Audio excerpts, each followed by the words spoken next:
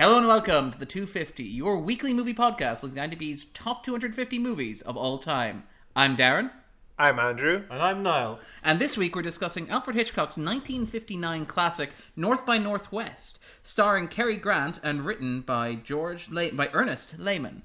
So, when we talk about this movie, when I mentioned that we were doing this with Niall suggested to me that this is your favourite Alfred Hitchcock film. Yes. Of his entire body of work. Yeah, by quite a considerable distance. Interesting. Yeah. Is it his best, or is it... No, technically speaking, Rope is his best. So Rope is the one where he shows the most technical skill.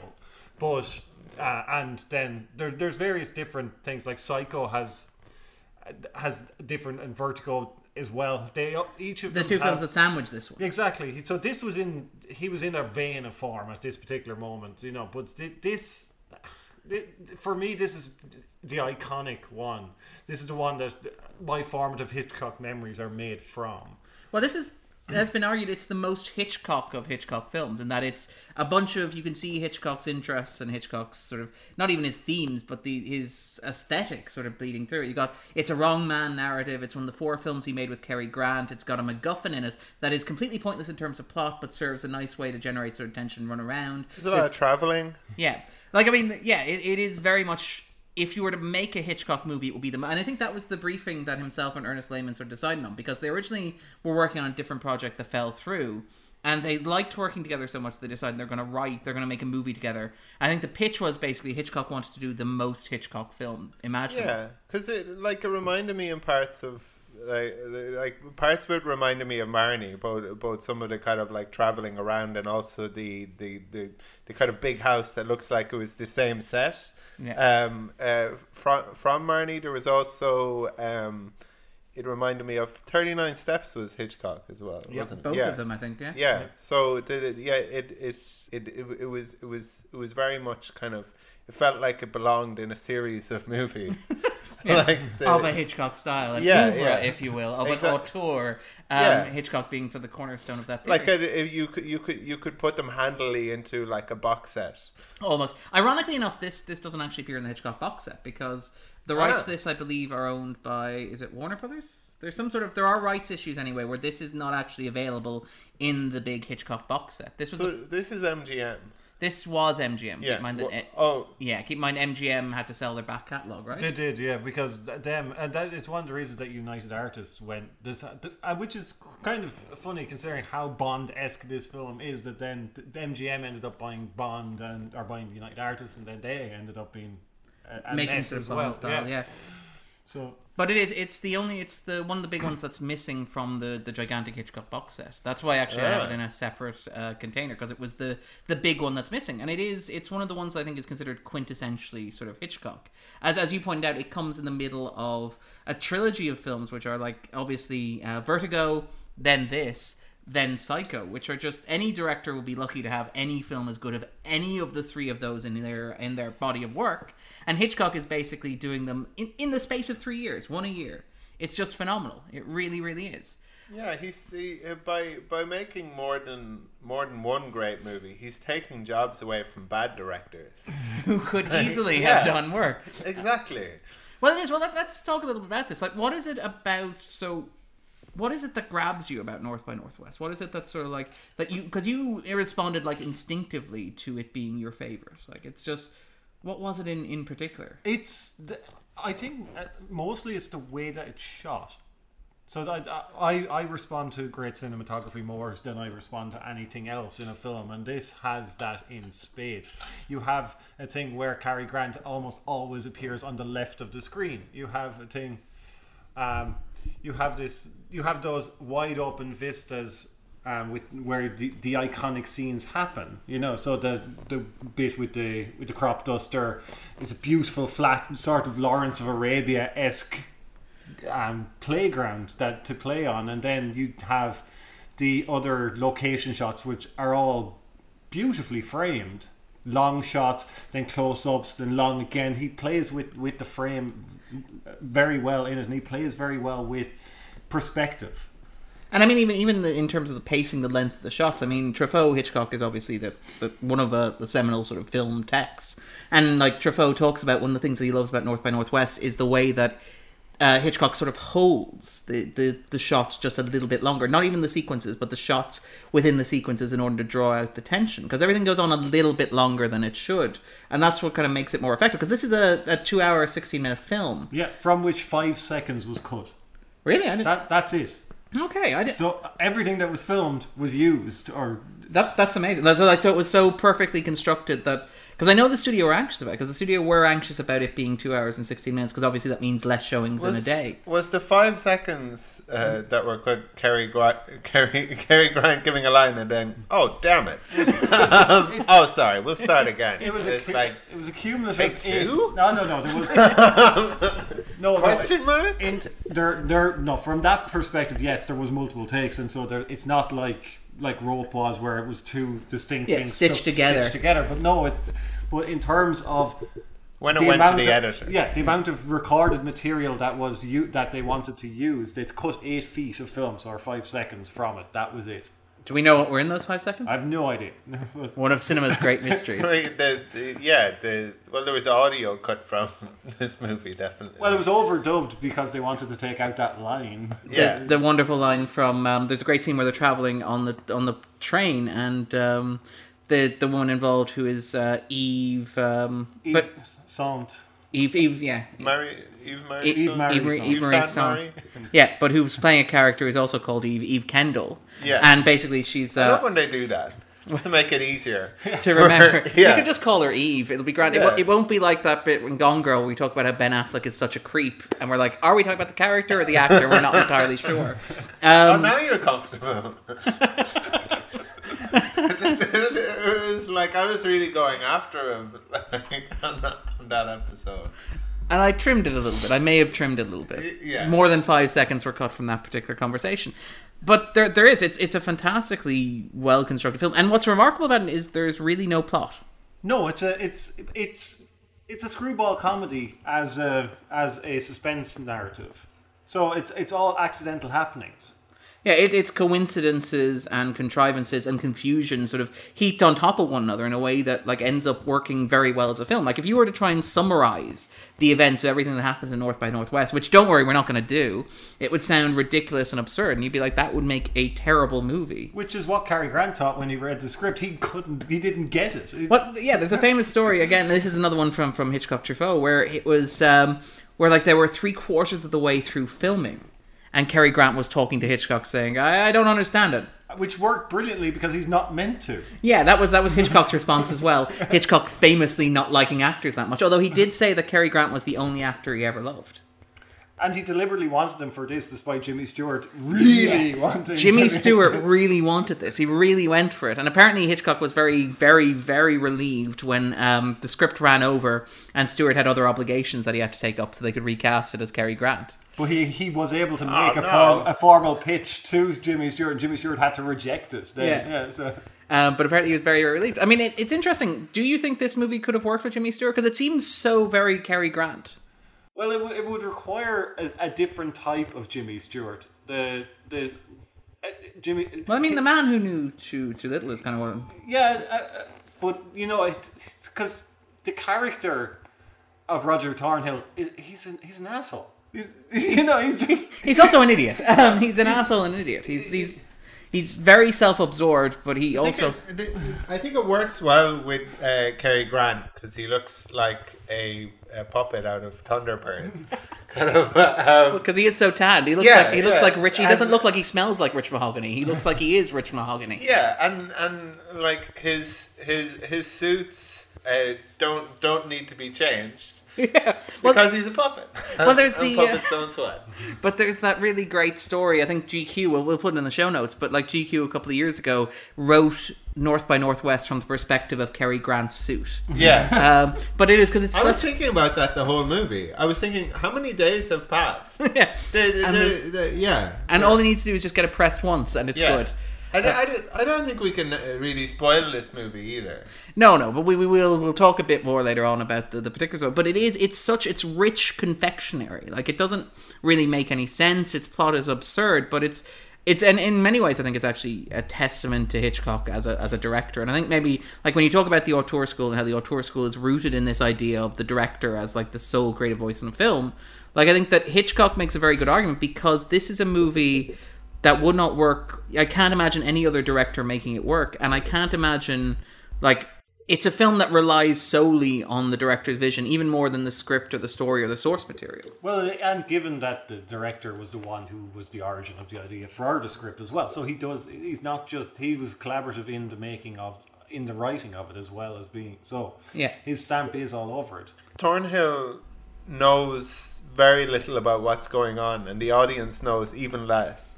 The audience knows more than him at certain points, which is a nice touch. At certain points they know more, at certain points they know less. It's kind of, they do have a scene of exposition in the middle of it, which is kind of a little bit awkward. It's like for the slow people in the back. But it's such a kind of perfunctory piece of exposition, because it doesn't really kind of it's just so that people can, it's been explained to me. Yeah. But has it? There is no plot hole. It's basically the scene that exists so that there's nobody complaining about a possible plot hole. Yeah. In that you could have... They could easily have introduced those characters later on. Yeah, or even when they eventually did, or even just structured it so the reveal comes later in the film. Although I do think that the reveal comes when it does, but we'll talk a bit more about that in the spoiler zone. Like Lehman, which is interesting because when we had everybody on a couple of weeks ago talking about like the films that they wanted to put on the list of what they thought was missing, Lehman also wrote The Sweet Smell of Success, actually. That makes total sense, doesn't it? Yeah.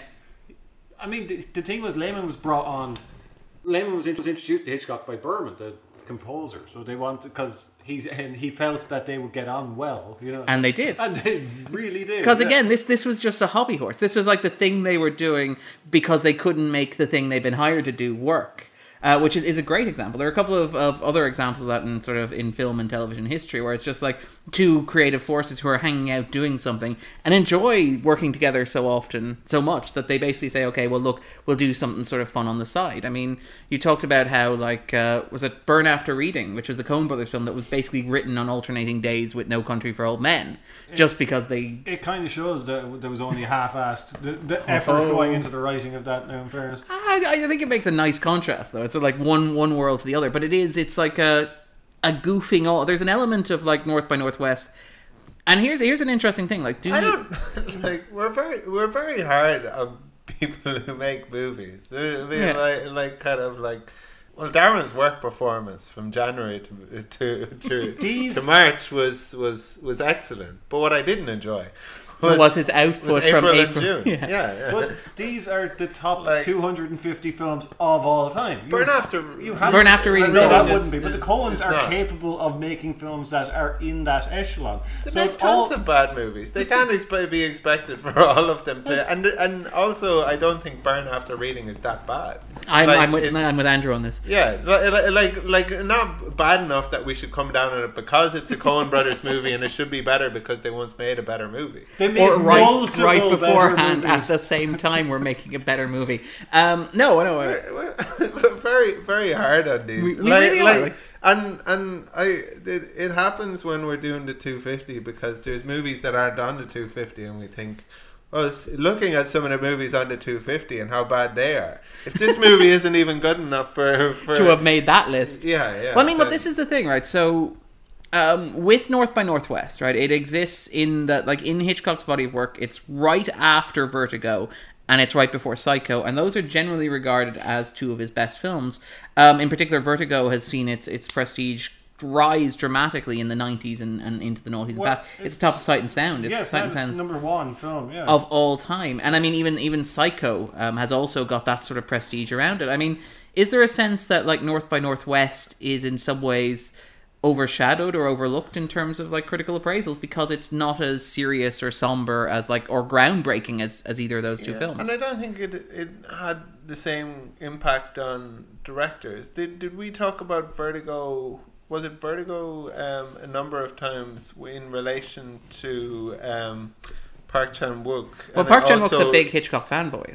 And so is Brian De Palma as well. Like. Brian De Palma, yeah. And I mean, I think the argument... two directors that we've kind of... with movies on the 250 who who we've covered recently, who kind of, but I don't think they specifically called out North by Northwest. I think it was Peter Bogdanovich and Martin Scorsese have described North by Northwest as a perfect movie. Which is like a hell of a praise to get, and hell of a praise to get from Bogdanovich and from Martin Scorsese. It's rare you can say that. Yeah, that you could say like this is a perfect embodiment of a movie. Yeah, but there is a sense that it doesn't have the same cultural cachet as say Vertigo or as say Psycho.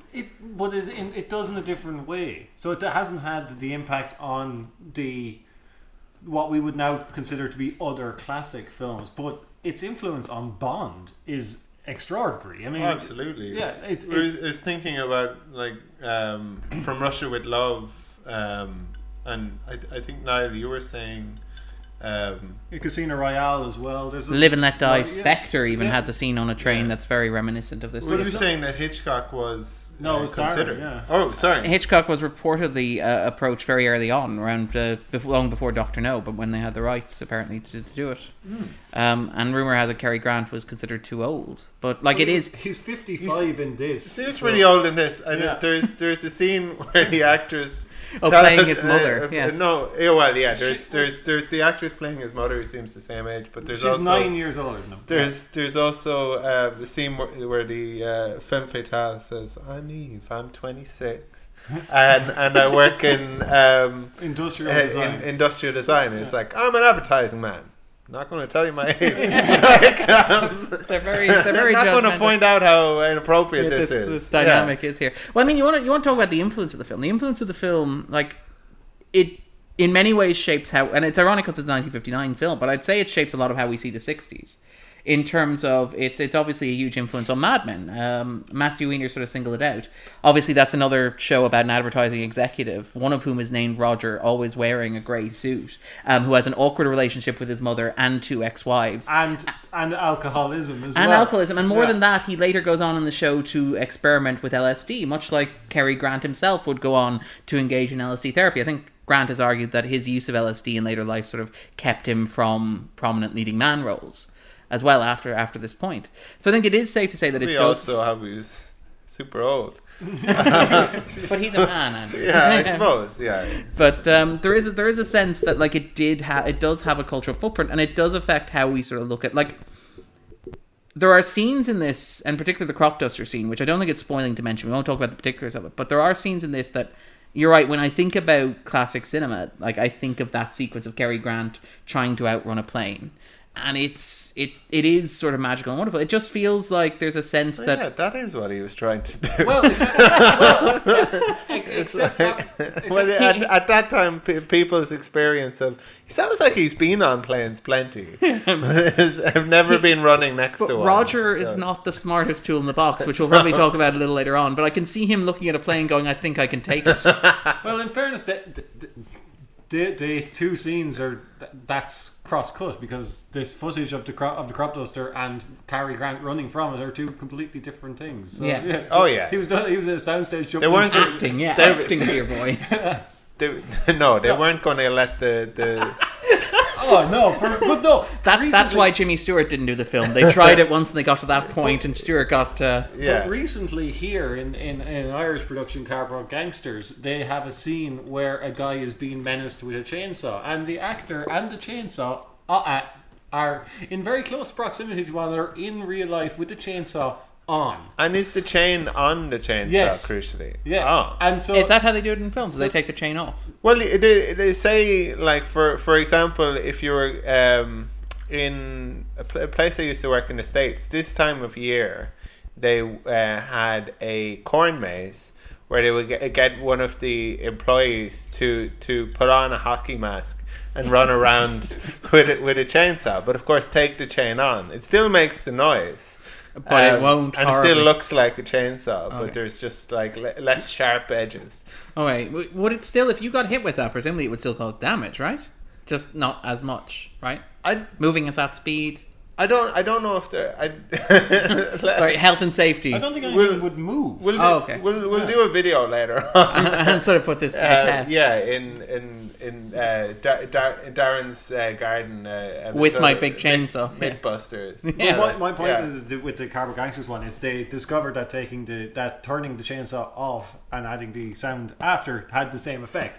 So they didn't actually need to menace the guy with the real chainsaw. But they did anyway because authenticity. No, I assume they figured it out after the fact. They figured it out during the shoot, so okay. when they were looking for other angles on this particular shot, lots of coverage, lots and lots of coverage. But so anyway, with that in mind, then I guess the only thing left to ask is before we sort of segue into talking about the film in a bit more depth is, do you think that this belongs on the top 250 movies of all time, and would you recommend that people watch it? Niall, I suspect we know your answers to these questions already. Absolutely, yeah. It deserves to be there for many reasons, but like mostly because it is a perfect encapsulation of the work of Hitchcock and of that time period of thrillers of that era, and it's just so well crafted. It's a jigsaw perfectly assembled. And it's almost kind of unfair, like with Hitchcock movies that I've seen. Yeah, they all seem to be like, there's very few times on the podcast where we said this is perfect. I think we or at least I came to that conclusion with Jaws, where it's like, no, not a single frame you would move out of that film. Exactly. Yeah. And this isn't a short film. No, so like in order to kind of make a perfect movie, yeah, you the chances of doing that are decreased. Like the longer you make it, and I guess the more I suppose convoluted you make it. Now this is in ways a convoluted movie that doesn't make sense, but it's like the lesser for it. Yeah, it's twisty, it's turny, it has lots of reveals. It doesn't necessarily follow a linear or organic structure. No. There are lots of contrivances, lots of coincidences, lots of luck and happenstance and confusion. And in fact, like the characters themselves, most of them are confused about various other motivations and what's happening at certain points. Yeah. But it still holds together immaculately well. It's still and I think it's a testament to sheer craft. I think to technique, to ability, to the ability to make this story make sense and to make it easy to follow and make it make it feel like something that is moving from one place to the next logically. The one thing I'd be interested to talk about in the next section is which is a question that Darren generally asks, and I imagine he'd be asking Niall, is what this movie was about for you. Because I guess it didn't seem to me to have I guess the thematic weight kind of to it, where I suppose I kind of like came away thinking, wow, what a great movie, but at the same time not. Well, I mean, I would argue that's the reason why it's not in the same critical conversation as films like Vertigo and Psycho, which are very film schooly. You can pick apart and you can say it's about this, it's about that. Exactly. I think there is stuff that this is about, though. Well, had it come 20 years later, it may have been the first summer blockbuster. That's a very fair point, actually, because it arrived in June, I believe, in the year in question. Because obviously Jaws is about how scary penises are. Sailing through big blue vaginas. Yeah. But enough of that. That's a different podcast entirely. But I think you're right, though. I mean, Hitchcock has talked himself about how the only symbolism that he wanted in the film, the only symbolism he put in intentionally in the film, was the shot of the train entering the tunnel, which everybody knows. It's not really a spoiler. But that was the only piece of sort of subtle, sort of conscious thematic sort of or sort of subtext that he tried to weave into the work. In Hitchcock's point of view, this is all just enjoyable fluff. It's not in the script. And it's not in the script. The train entering the tunnel at the end is not in the script. Okay, that's some good improv. Yeah. The train was just trying some things. Yeah, he was going through that phase. Everybody goes through a phase. Everybody wants to go through a tunnel. Let me do that again. This time I'm going to go through a tunnel. Yeah, but we'll see how it plays. So with that in mind, then we will segue neatly into the spoiler zone.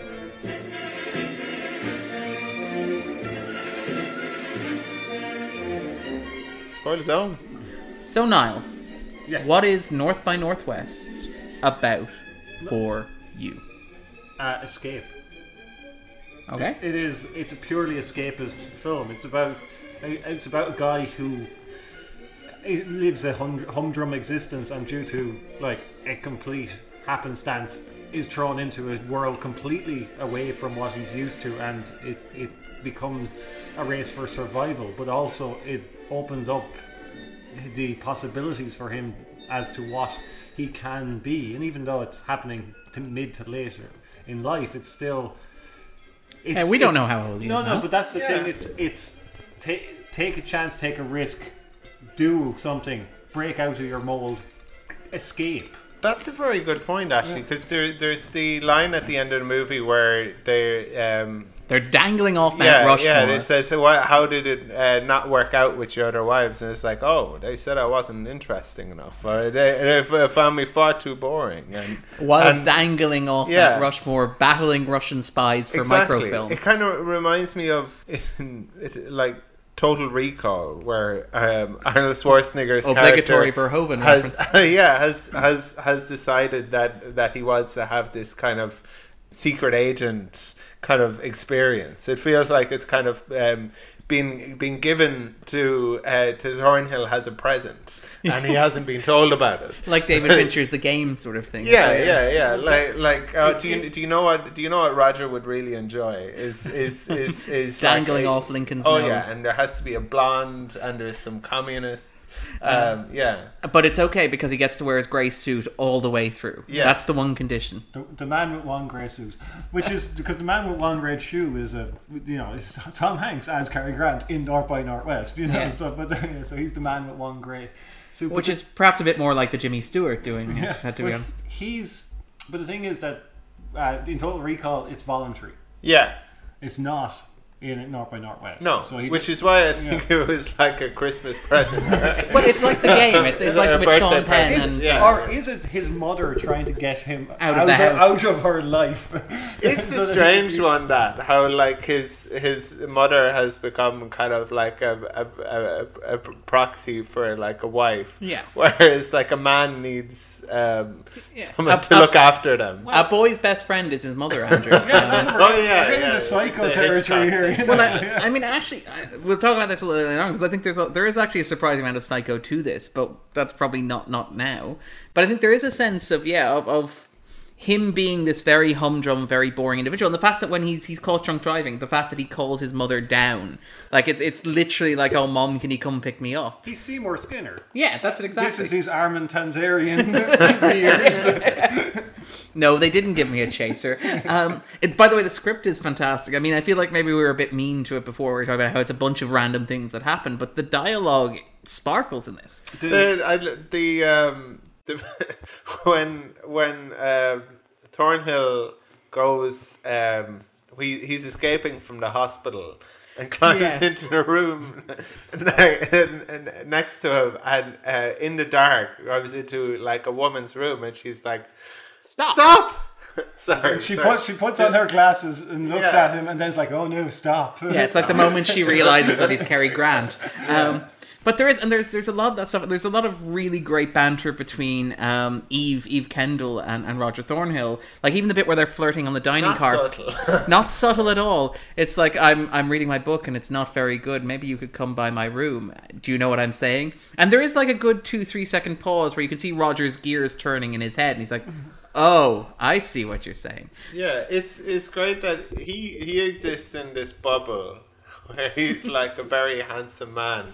Doesn't need to be particularly intelligent, but has a great job. Yeah, like so he's basically Don Draper, really. Lots of people like listening to him with rapt attention. Yeah, and he's just like, say, I've just arrived to this important meeting, but I've realized I've got to make a call. You don't mind if I go out to make a telegram? Of course we don't. Why would we mind? We only scheduled this business meeting to talk about business. Why would we consider that rude when you're so handsome? and we've already been waiting here, one drink. Yeah. But there is this. I actually love the sense that recurs throughout that. Yeah, Roger Thornhill is not a particularly smart man, but he's blundered through life because he looks like Cary Grant. Yeah, he looks like a cartoon pilot.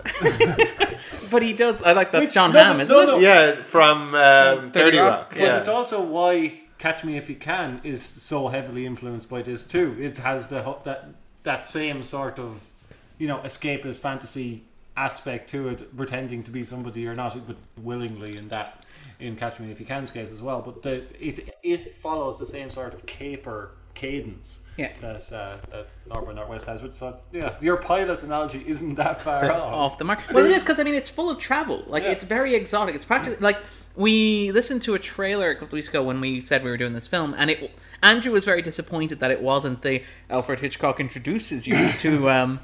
In the same way that some of his stuff was. Hello. Yeah. But there is one, and it's the Alfred Hitchcock Travel Agency, where Alfred Hitchcock pretends to be running a travel agency. We'll see if we running a very classy travel agency. And he basically gives you a list. Like some tickets for this picture. A list of places that it's going to visit, and so it's like you're going to see Mount Rushmore. You're going to go visit the cornfields in near Indiana.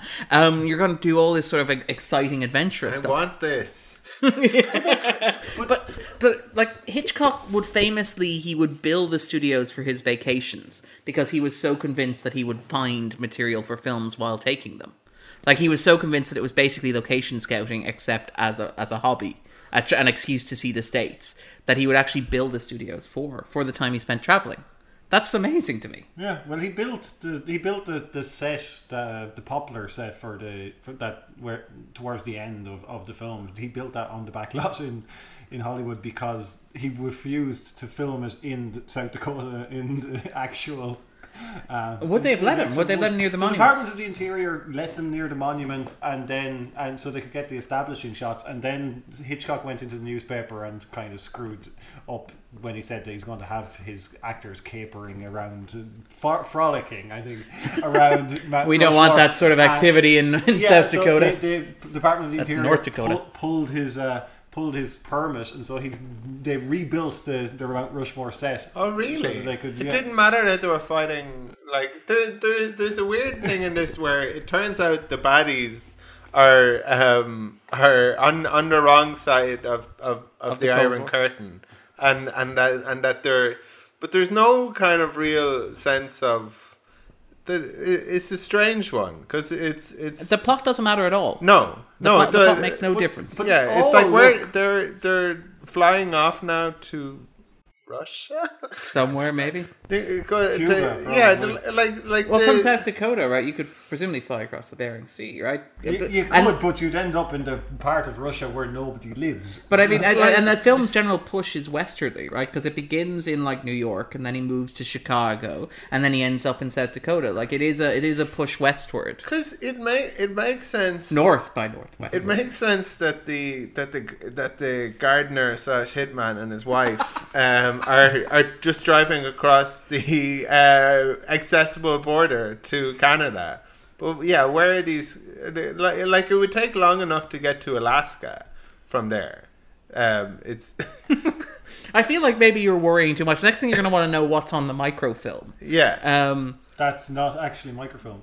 Yeah, it's actual film. Yeah. It's very hard to capture microfilm with the human eye. Yeah, if they burst it open and there is this little, what is that? Yeah, it looks like a caption for the audience. This is microfilm with a little arrow pointing to it as well. But there is Hitchcock magnify. enhance.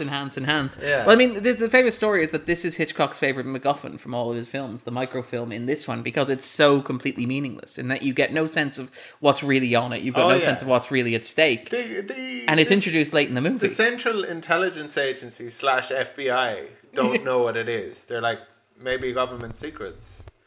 Seems maybe like a recipes. Safe bet. Yeah, seems like a safe bet. Yeah. But there's this wonderful vagueness to it. But I mean, in terms, whatever it is, we're prepared to kill to get it. It just seemed like everybody else was after it as well. If the villains know what it is. Yeah, that is a question. Although to be fair, it's not microfilm. You can just hold it up to a light and see what it is. Exactly, it's nudie pictures. Yeah. Well, for daddy. But no, but in behind the Iron Curtain, they would have been difficult to get, so they might actually have value. Yeah. So. And they've just got blue suede shoes in the carry-on.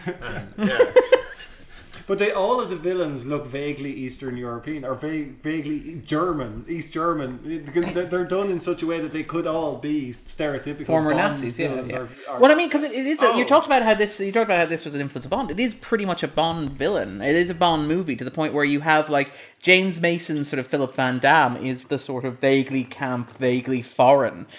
Sort of ominous, cultured, witty sort of villain who's up to no good collaborating with the Russians. And his sidekick is Leonard, who has only a first name and is just a little camp.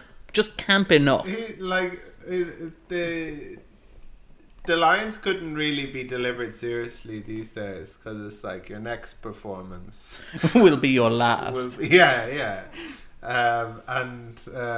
It's terrific though watching the James Mason kind of the old school sort of campy stuff. I mean, there is like worth noting. This is Martin Landau's first. Is it his first film or is it was his big break? Anyway? It was the first one that he was named in. And this was also one of George A. Romero's first films as well, if I remember correctly, was it? Yeah, he was working on it as in the sound department, or he was on it in one of a small capacity. It just so happens that they were both working together. Because I mean, we were sort of, myself and Andrew were wondering. Obviously, earlier in the year, both Martin Landau and George A. Romero passed away in close proximity to one another. We were sort of wondering if we could talk about them a little bit because, like, Romero is one of my favorite sort of directors. He's just sadly not on the top 250. No, not anymore. Only Dawn of the Dead. Dawn of the Dead was the only movie he made that ever made the list, and it's not on it anymore. I was kind of thinking, could we get away with, would we call it a zombie episode, or would that be in bad taste? But it was. But then the fact that they both worked on this in some capacity is remarkable. It was just interesting to be able to sort of trace that back and to sort of see that. It's a bit like earlier in the year where we had Paris, Texas with Harry Dean Stanton and with Sam Shepard. Yeah, so, we also worked in close proximity together. Two people who've recently passed. It's kind of, and it is like, it's a great role for Landau. Landau's really, really good in it, even as sort of a henchman. You could almost see like the template of a Bond villain henchman there, and that he doesn't have a gimmick in that he doesn't really have, like, it's not like he's missing an arm or an eye or some sort of physical disfigurement, but there is something vaguely creepy and menacing about him. I think, Niall, you mentioned that like they look like they could be Eastern European. There's a point where he references the old Gestapo trick. That's like right. shooting I was somebody thinking with was that part of his kind of backstory. Yeah. Where you're like, how did that casually come up in conversation? Well, see, they could be Stasi. They could be, because the idea is that they're Russian. Well, I mean, Leonard is very clearly like more involved in what's going on than I think Van Damme is, in that he seems more organized and more sort of like tied into and making sure the logistics work. Whereas Van Damme is like, I like living in this nice house. I like living with this beautiful woman. I like making witty repartee. Yeah, I feel like Van Damme is kind of the some version of Max Zorin, where he's a wealthy French industrialist, but a wealthy Belgian industrialist in this case, and is like turned by the Soviets to kind of work as an asset, and then his handler is probably Leonard, who's like, can I just point out a few things to you? Yeah. Maybe not the best strategy we're doing here. You know? Maybe these coincidences aren't really coincidences. Just throwing it out there. There's a wonderful sort of menace to Leonard, and particularly even because he doesn't do much in the film. He doesn't really have that big a role aside from the climax where he chases them down the mountain and gets shot in the back. It's a very special skill to not be charmed by beautiful blonde women, and you have to select these people very carefully to kind of put them in your intelligence services. Well, that way they can root out a mole where no one else can. When the mole is a beautiful blonde woman. Please don't let the mole be a beautiful blonde woman. That's our fatal weakness. Most intelligence services in the 60s were built with that weakness in place. Exactly. Man from U.N.C.L.E. had a serious problem with that. And like James Bond kind of, I think even when he knows they're one of the baddies, it's still kind of like, of course you'll seduce me. I think like we've said that he's a bit dim, but also I think like he asks far less questions because she's so attractive. Yeah, it's just like, wow, she's just throwing it out there. I love that, like, when she shoots him in the Mount Rushmore tourist attraction, the police sketch is basically, we're looking for an attractive blonde. And it's like, this is the only description you need. Well, that's how Hitchcock went into the casting agency and said, this is the character description we have in the script, and we're not changing it for anything. I mean, there's also the nice bit where you have the truck drivers in the wonderful plane sequence, which we'll probably talk about later, where the newspapers, which as Andrew pointed out, the newspapers in the world of North by Northwest seem to publish on an hourly basis. Yeah. But there's one like, truck drivers survive Holocaust. Yeah. And now this. And now this. But the movie, I think, works so well because Thornhill is so unquestioning and because he is so dim. And he's literally, like, there are points... It's not like, how'd you get that newspaper so fast? That only happened 15 minutes ago. It's like he's so... Okay, the movie starts, he gets in a taxi, goes to... a meeting. Goes to a meeting where he's wearing a suit. Then he's taken to a house. He's forced to drink a bottle of scotch. Bourbon, isn't it? yeah. Bourbon. Sorry. He's given some choices, isn't he? Yeah. So they're not monsters, Andrew. He goes for a bourbon in the end. It's like, what would you like to be force fed? But yeah, so then he spends a night in prison. Next morning, still wearing the same suit, goes to the same house again, goes to the hotel, goes to the United Nations, is framed for murder, runs away. The newspaper comes out with a picture of him wearing the same suit. Yeah. Then he gets an overnight train. Which, by the way, he doesn't change his suit. I like that when he's going undercover, he puts on a set of sunglasses. Yeah. But he doesn't change his suit. There are some things this man will not do. Yeah, it's like he went around still holding the knife. Yeah. Kind of with a surprised look. I do. I love how clueless he is in this movie. Like, there's a point where he's talking to Townsend at the United Nations. Townsend gets knifed in the back. So not only does he catch him as he's falling and sort of hug him a little bit, he also puts his hand on the knife, pulls it out, turns to the camera, holding the bloody knife as if he's just stabbed him, looking slightly confused. And then to make matters worse... Do you know why there's no blood on this knife? That's because it's 1959 and the Hays Code is still in effect. But he still sort of starts to threaten everybody else on his way out. And you're like, I see no way this can end badly. It's like, there's like a tree of bad decisions that gets him where he needs to be. Yeah, at the point where Eve is seducing and spending the night with him, like, this guy smells terrible.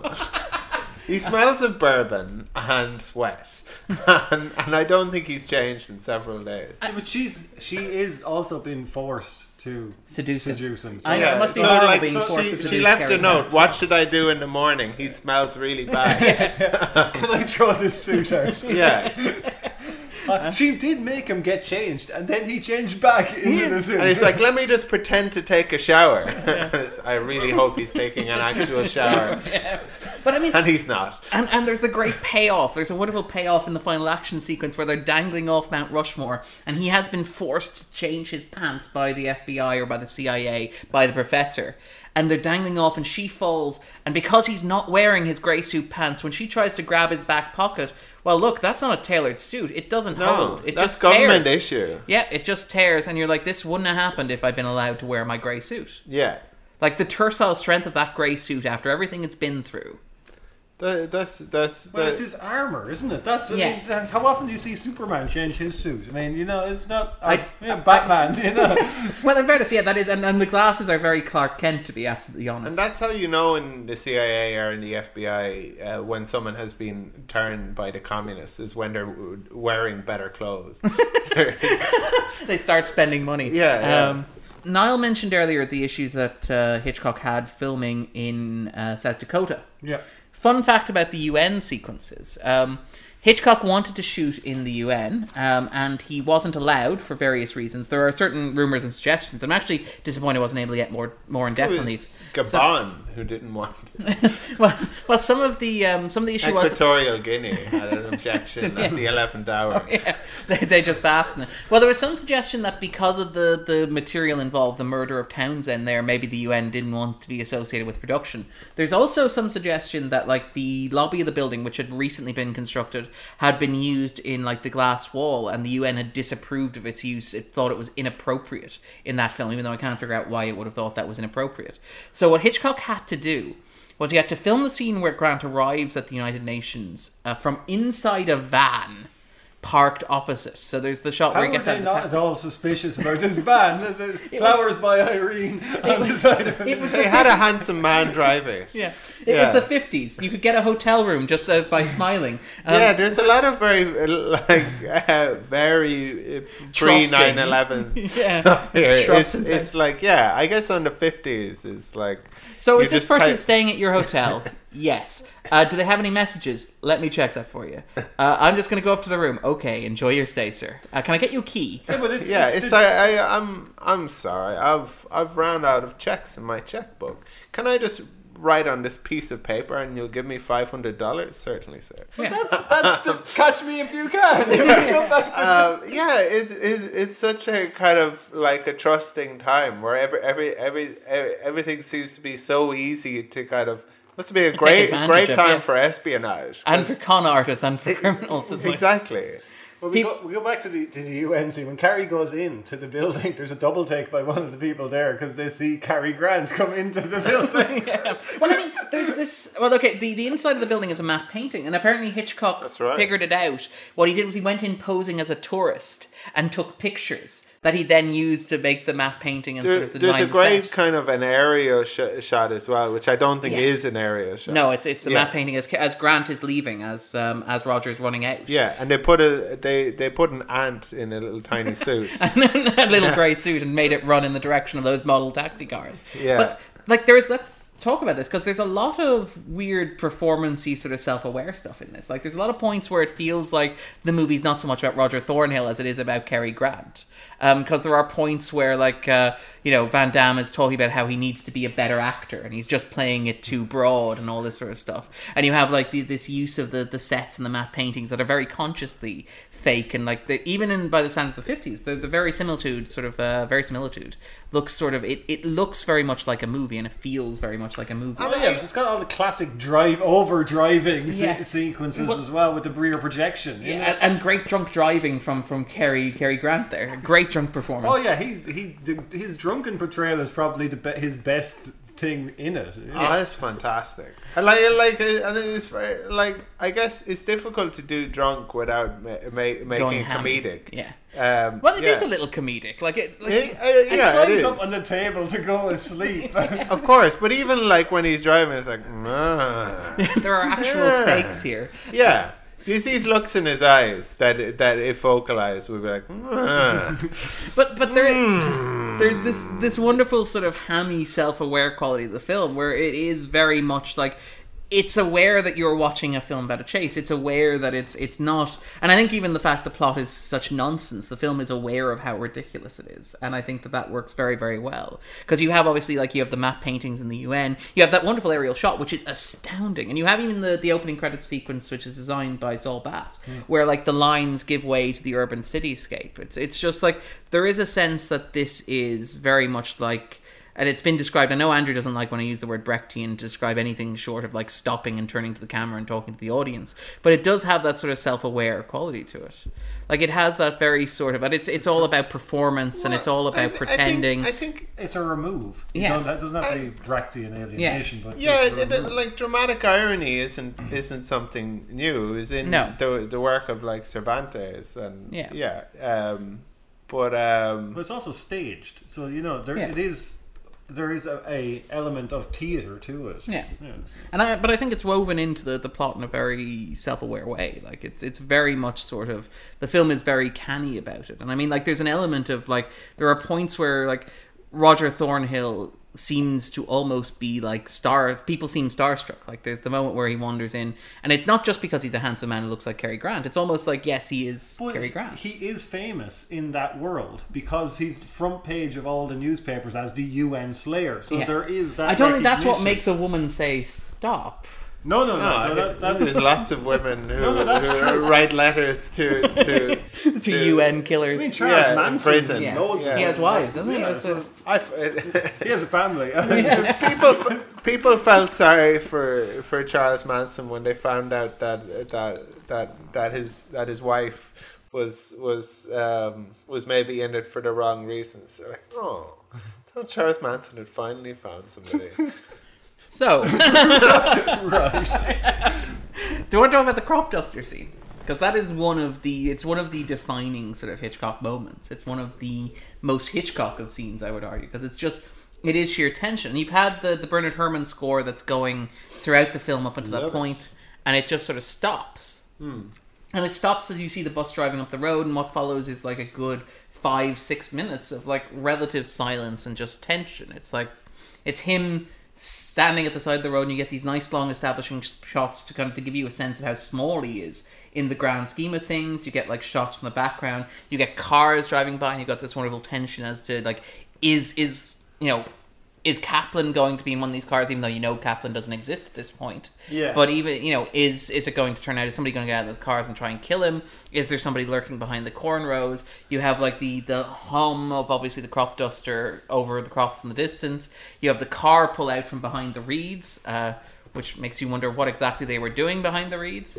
The villains in this movie are this is another way in which it's setting up James Bond movies. They're terrible at killing people. I sense that a lot of the plans for dispatching Roger Thornhill, who they think is Kaplan, for killing him were thought up by Van Damme rather than Leonard. Whereas like, let's go for something theatrical, and it's like, oh, make sure you pick up that envelope with the microfilm in it. No. It'll be in an ancient ornament in an auction where someone could outbid me. It adds to the vicarious thrill. Yeah. No, Mr. Thornhill, I expect you to die. Yeah. How did the microfilm get in the object there?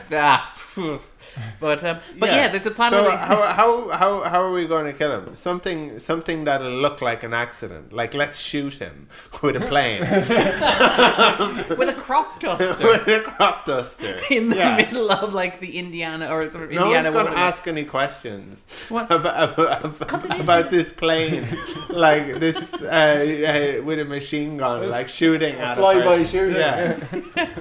I love the amount of logic that it takes to get there, because you have to know A, when he's going to arrive, B, where he's going to be standing, C, how much pesticide you're dumping, because the plane is actually crop dusting at the time, so you have to time that perfectly and actually know how to operate a crop duster while operating but a don't machine check gun. which fields have crops. No, it does though. It properly, it looks like it's crop dusting, and then it gets closer. That's when the other guy notices that it's out.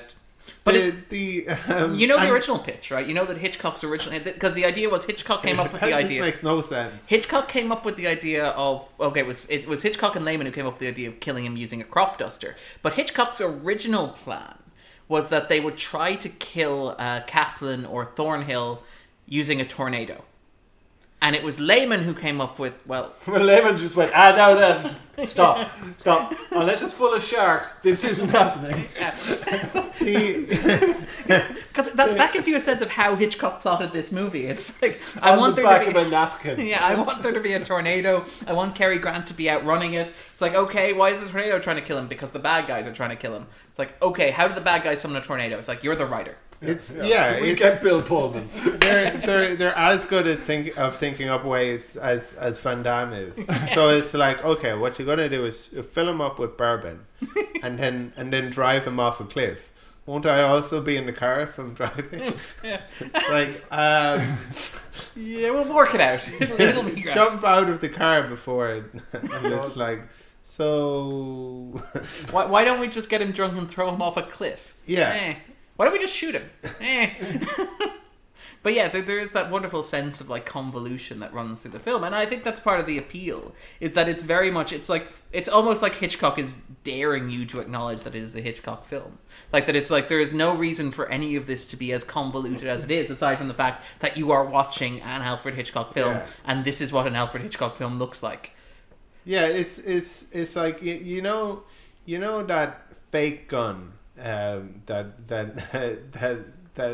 I demonstrated earlier that Eve appeared to use in the restaurant. Yeah, they're like those the real ones. They go on planes, don't they? It's like, no, you can actually just hold one and shoot a person with it. Except it's got a little object in it, and that shoots out and goes into the person. So these are bullets that aren't blanks, and you can just use them to dispatch your enemies. Yeah, but there's that sense of playfulness with the blanks, and obviously can I throw the gun at somebody so it sticks in their back? No, you're thinking of a knife. I like the idea of them workshopping. I would actually love a little scene where the bad guys are all workshopping their elaborate death mechanisms. It's like, and Leonard is just sort of sitting there smoking in the corner, being like, "Give me patience." But there is that sense of theatricality. I mean, that's what I say when I say there is that sort of self-aware quality of the film. Like, there's the wonderful bit where the woman who is the wife of Mrs. Knife Thrower, or let's call her Mrs. Knife Thrower, right? Where she notices Cary Grant sneaking around the house because she sees his reflection on television. There's stuff like the use of the blanks and stuff like that. There's something that's very cartoonish about all this. Something that's very sort of like staged and very sort of... Cary Grant kills her. Does he kill her, or did she just try and hold him up with the blank? With the gun with the blanks? Oh, is that what happened? Niall, want to weigh in on this? When Mrs. Knife Thrower, when she catches him, when she sees him on the television and holds the gun to him, and then there's the sound of shooting. Is that the gun with the blanks? And he runs out of the house. It's the same size as the gun with the blanks. So maybe that is just the same gun then. I think maybe she just didn't want to chase him out of the house, because it would be really, really dark. It would be a really dark twist if out of nowhere, sort of, it turns out that Roger Thornhill has like a really dark strike to him. It would sort of play into the film's sort of psycho undertones, though, because I see a surprising amount of psycho in this film, because we watched Psycho recently. Yeah. Because there's that sort of same tension of like somebody who lives in the city, who basically is accused of committing a crime. Now, obviously, in this case, he hasn't committed the crime, but in Psycho, obviously, she has. And they go out to the country, and they find that in the country, things are even more disorderly and even more chaotic than they are in the city. So obviously there's the Norman Bates Motel and stuff like that that's in the middle of the vast American continent. But in here you have first of all you have scenes where crop dusters try to kill Cary Grant. But you also then have the big fight on Mount Rushmore. You have this idea of the American wilderness being a chaotic place that's quite separate from the cityscape. And there's a sense that as the film goes on, obviously Roger Thornhill belongs in the city. He works on Madison Avenue. He's an advertising executive. He doesn't really even walk 2 blocks because he wants to take a taxi, or because his secretary wants to take a taxi. That's how he navigates and gets around. First, he gets taken out of the city to go to the suburbs, the posh part, where the residence is, where Van Damme is living. Which is sort of upstate New York. Then he ends up sort of on the road in Indiana where he's almost killed by a crop duster. Then he ends up in, sort of battling down the face of the presidents. And there's this sort of interesting sort of... And it is a literal push westerly, which I quite like about it as well. This sort of exploration. Love that? I do. I always love push westerlies. I mean, there's the movie's title makes no sense because North by Northwest isn't a compass direction. No, it's not. And Hitchcock himself came out at some point and said, well, he never explained what the title meant. He did say that it was not, as many people have argued, a reference to Hamlet. Yeah. Hamlet features a line about North by Northwest, which is where madness lies. Yeah, the northwest. Northwest, yeah. The closest people have suggested that it refers to the flight that Cary Grant gets towards the end of the film. He gets a Northwest Airlines flight that would technically be flying north. Yeah, it's very... It's very much across. That's the sound of a crop duster flying overhead, dropping skepticism on that theory. Yeah, but Illinois to South Dakota is pretty level. Yeah. It's only slightly north. Marginally north. Marginally north. But north by marginally north. It's a much less catchy film.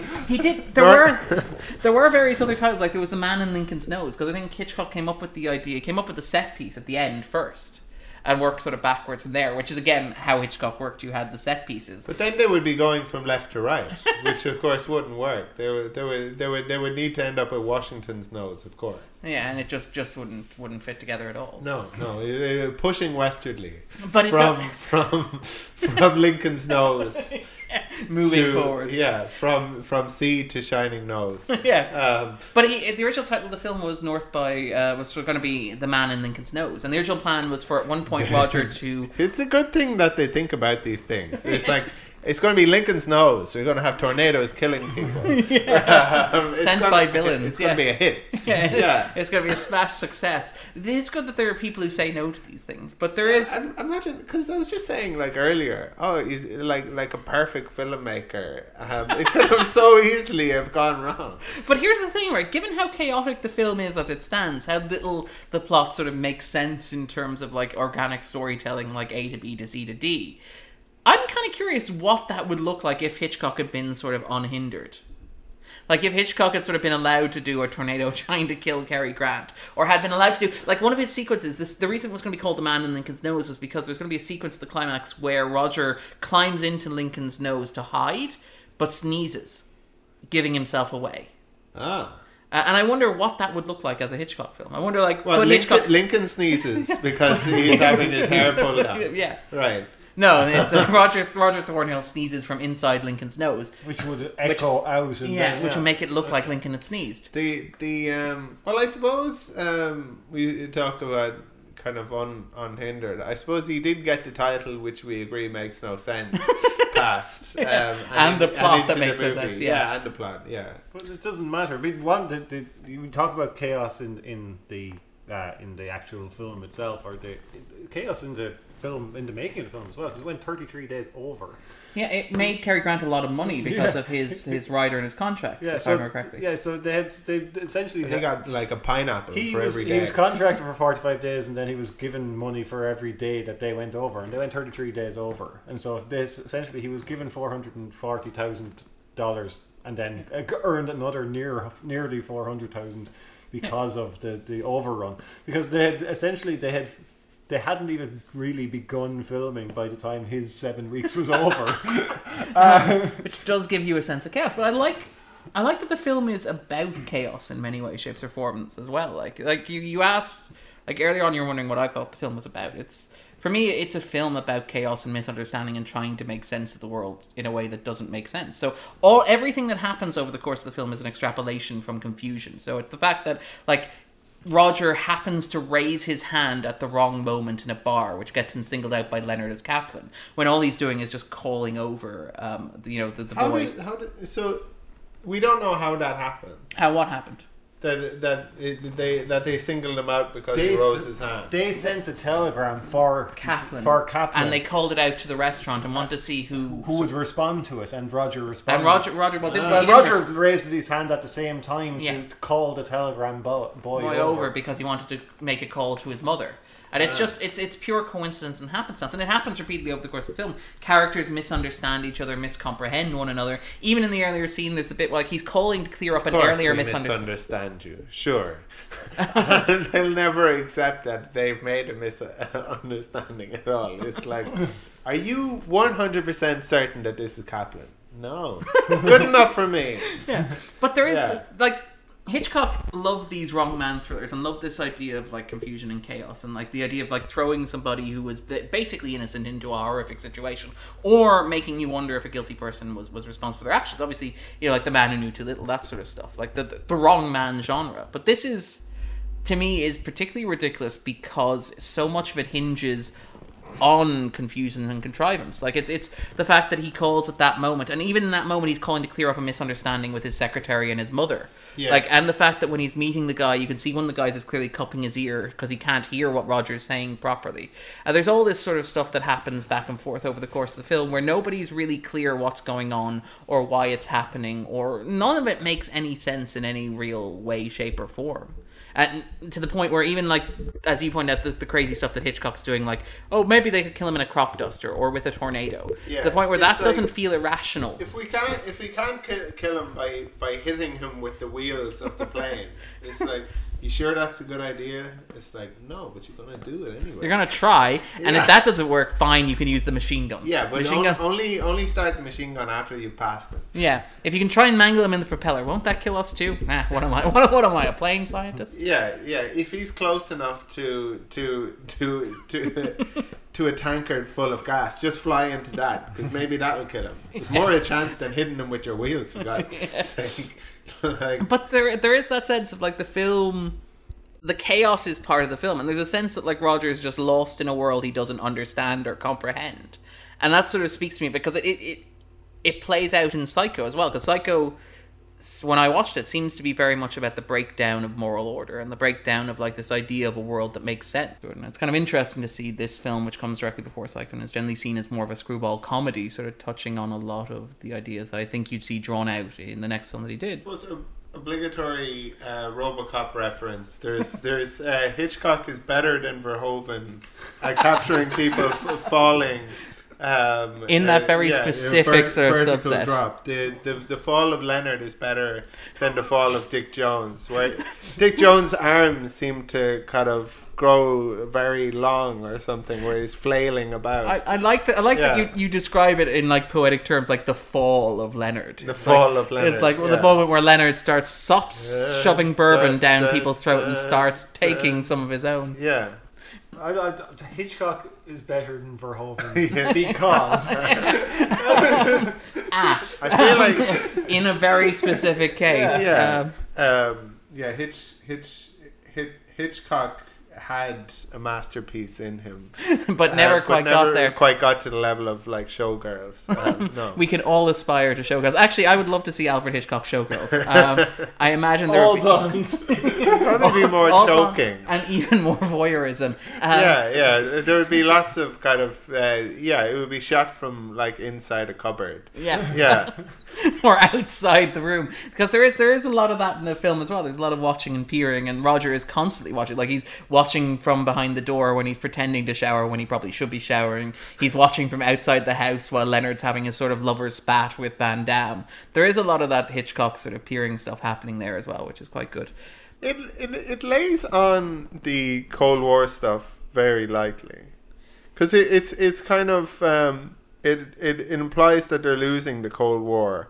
But it doesn't really. I don't. No, think it's not interesting. I don't think in the culture maybe I want.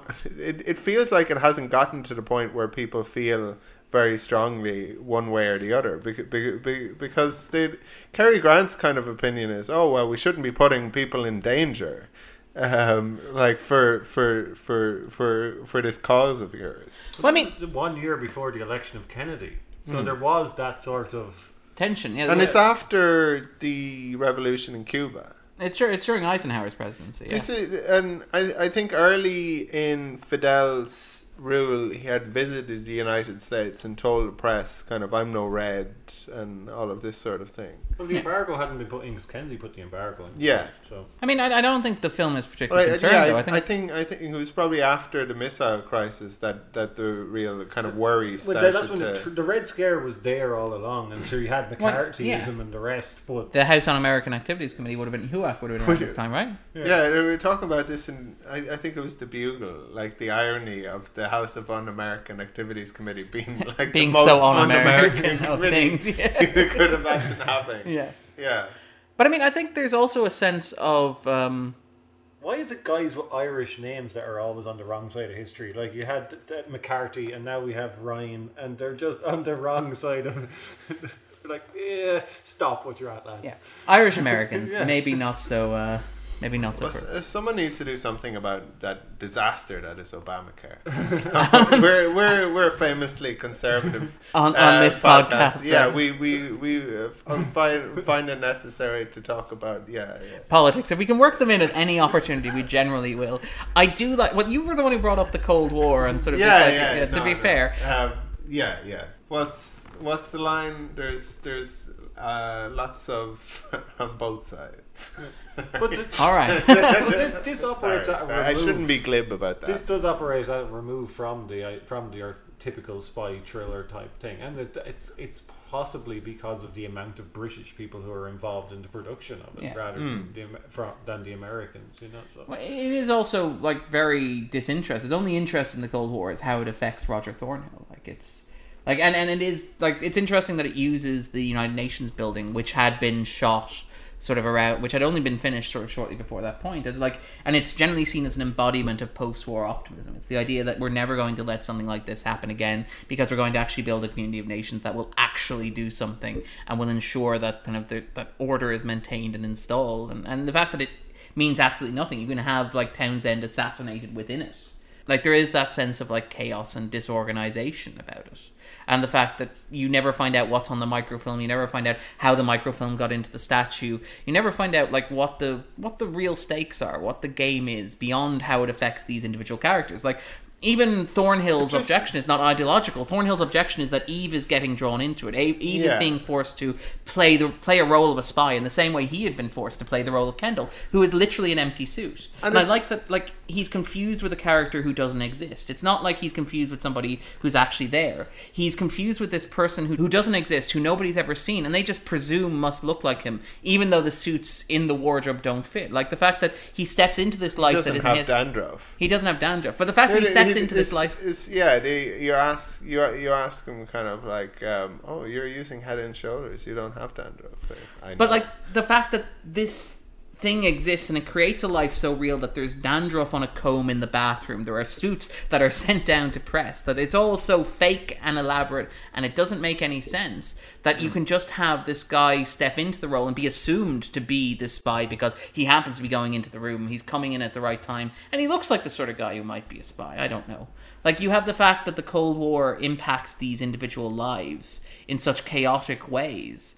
And I think that's what it's saying about the Cold War. I think that's its Cold War politics. It's not particularly invested in the conflict. It's just invested in the idea that like little people get sort of crushed in the middle of it. And that's why you have those long shots of him like running to the taxi outside the UN, or even when he's standing in the field, you make him look small. You make him look tiny and insignificant because he kind of is. But also that the entire espionage side of the Cold War is chess. It's game. Yeah. That's it. Yeah, you were speculating. The guy is a professor, or he's called a professor. I say he probably is a professor. He's probably a professor of something like game theory or something along those lines. And that committee that you see meet, who are discussing this person that they've made up, they're doing it in such a way as to game against the opposition. Yeah, I think it seems like more of British perspective on the Cold War, where it's a kind of like we don't get to play. Where it's a kind of a sport and like a battle of wits and ingenuity, rather than kind of because both sides are just kind of going for a win. Yeah. And it doesn't really have any stakes other than who wins and who loses. Where it's like, presumably they want this thing. So if we frustrate them from getting this thing that we don't know what it is, that's our then win. We've won and they've lost. Yeah, and it doesn't matter what the game is or what the rules are or what we're fighting over. It's just a sport. Yeah. Yeah. All right, cool. I guess the only thing left to do then is to pick the movie that we're going to talk about next week. And with that then, we will defer to Niall. Random number generator. Yeah. Twist, twist, twist.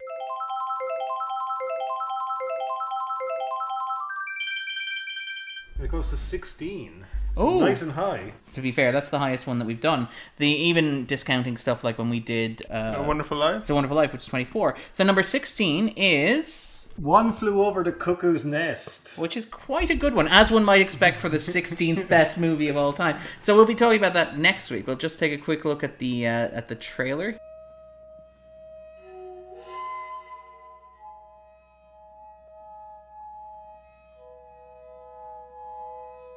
Why do you think they might think that?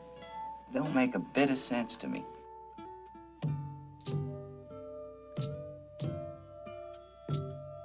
Do you think there's anything wrong with your mind, really? Not a thing, Doc. Excuse me, miss. Do you think it might be possible to turn that music down so maybe a couple of the boys could talk? Your hand is staining my window. God almighty, she's got you guys coming or going. A little change never hurt, huh? A little variety.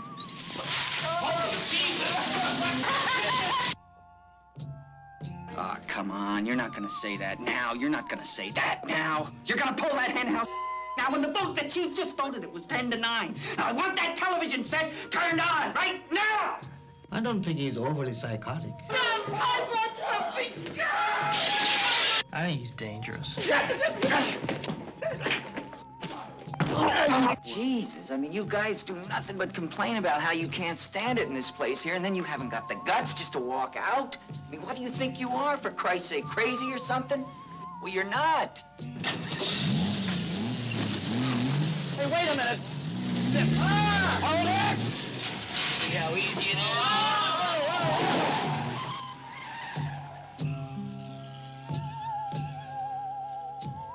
We're from the State Mental Institution.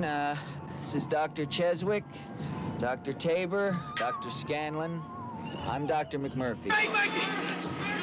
What? All right, take him over! Get down over here! Get up, Tate! How about it, you creeps, you lunatics, mental defective?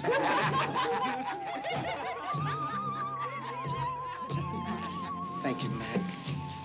Thank you. I'll never forget you.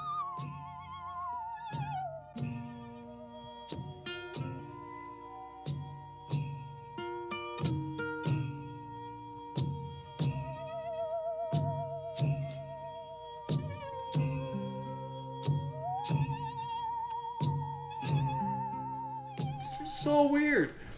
Yeah, trailers were weird back then. Trailers were. It looks like that. I don't know, is it in the show notes for The Shining, but where they recut The Shining to make it seem like a happy movie, happy kind of like quirky romantic family comedy, and this looks like a different kind of a movie where it's this kind of jaunty, sort of like enriching, sort of like Life screwball, affirming. screwball. It's like this and then ordinary people thing. It's like no, Nurse Ratched is barely in it, and she seems like she seems like a minor bureaucratic obstacle as opposed to the character she turns out to be. Because we've all seen the film, I'm assuming. Yes. Yeah. It's something. It's a very interesting trailer. Yeah, yes, it's and it has a curse word in it, and that curse word is bleep. Yeah, just so we're clear on that. All right then, so we'll be talking about that next week. But in the meantime, Niall, where can we find you online? You can find me at Niall X Murphy on Twitter, or at anywhere at that Scanon is, which is all of social media. Cool. And you've also launching. This week the new magazine Sin Aaron. So that will be available to download. Perfect. It's available digitally, isn't it? Yes, on cine.ie. Perfect, and we'll make sure to include those details in the show notes. All right then, with that in mind then, you can find myself at Darren_Mooney. You can find Andrew at AQUINNIUQA. Still don't know why. It is a copy account for the 250. For the 250, yeah. Which you can follow at the 250. You can also if you follow me, I'll probably follow you back. Find us on Stitcher, iTunes, wherever good podcasts are available. Actually, I shouldn't say that. Now people will follow me. You'll attract the wrong sort of audience, Andrew. Yeah. But anyway, take it easy. Until next week. Bye. Bye.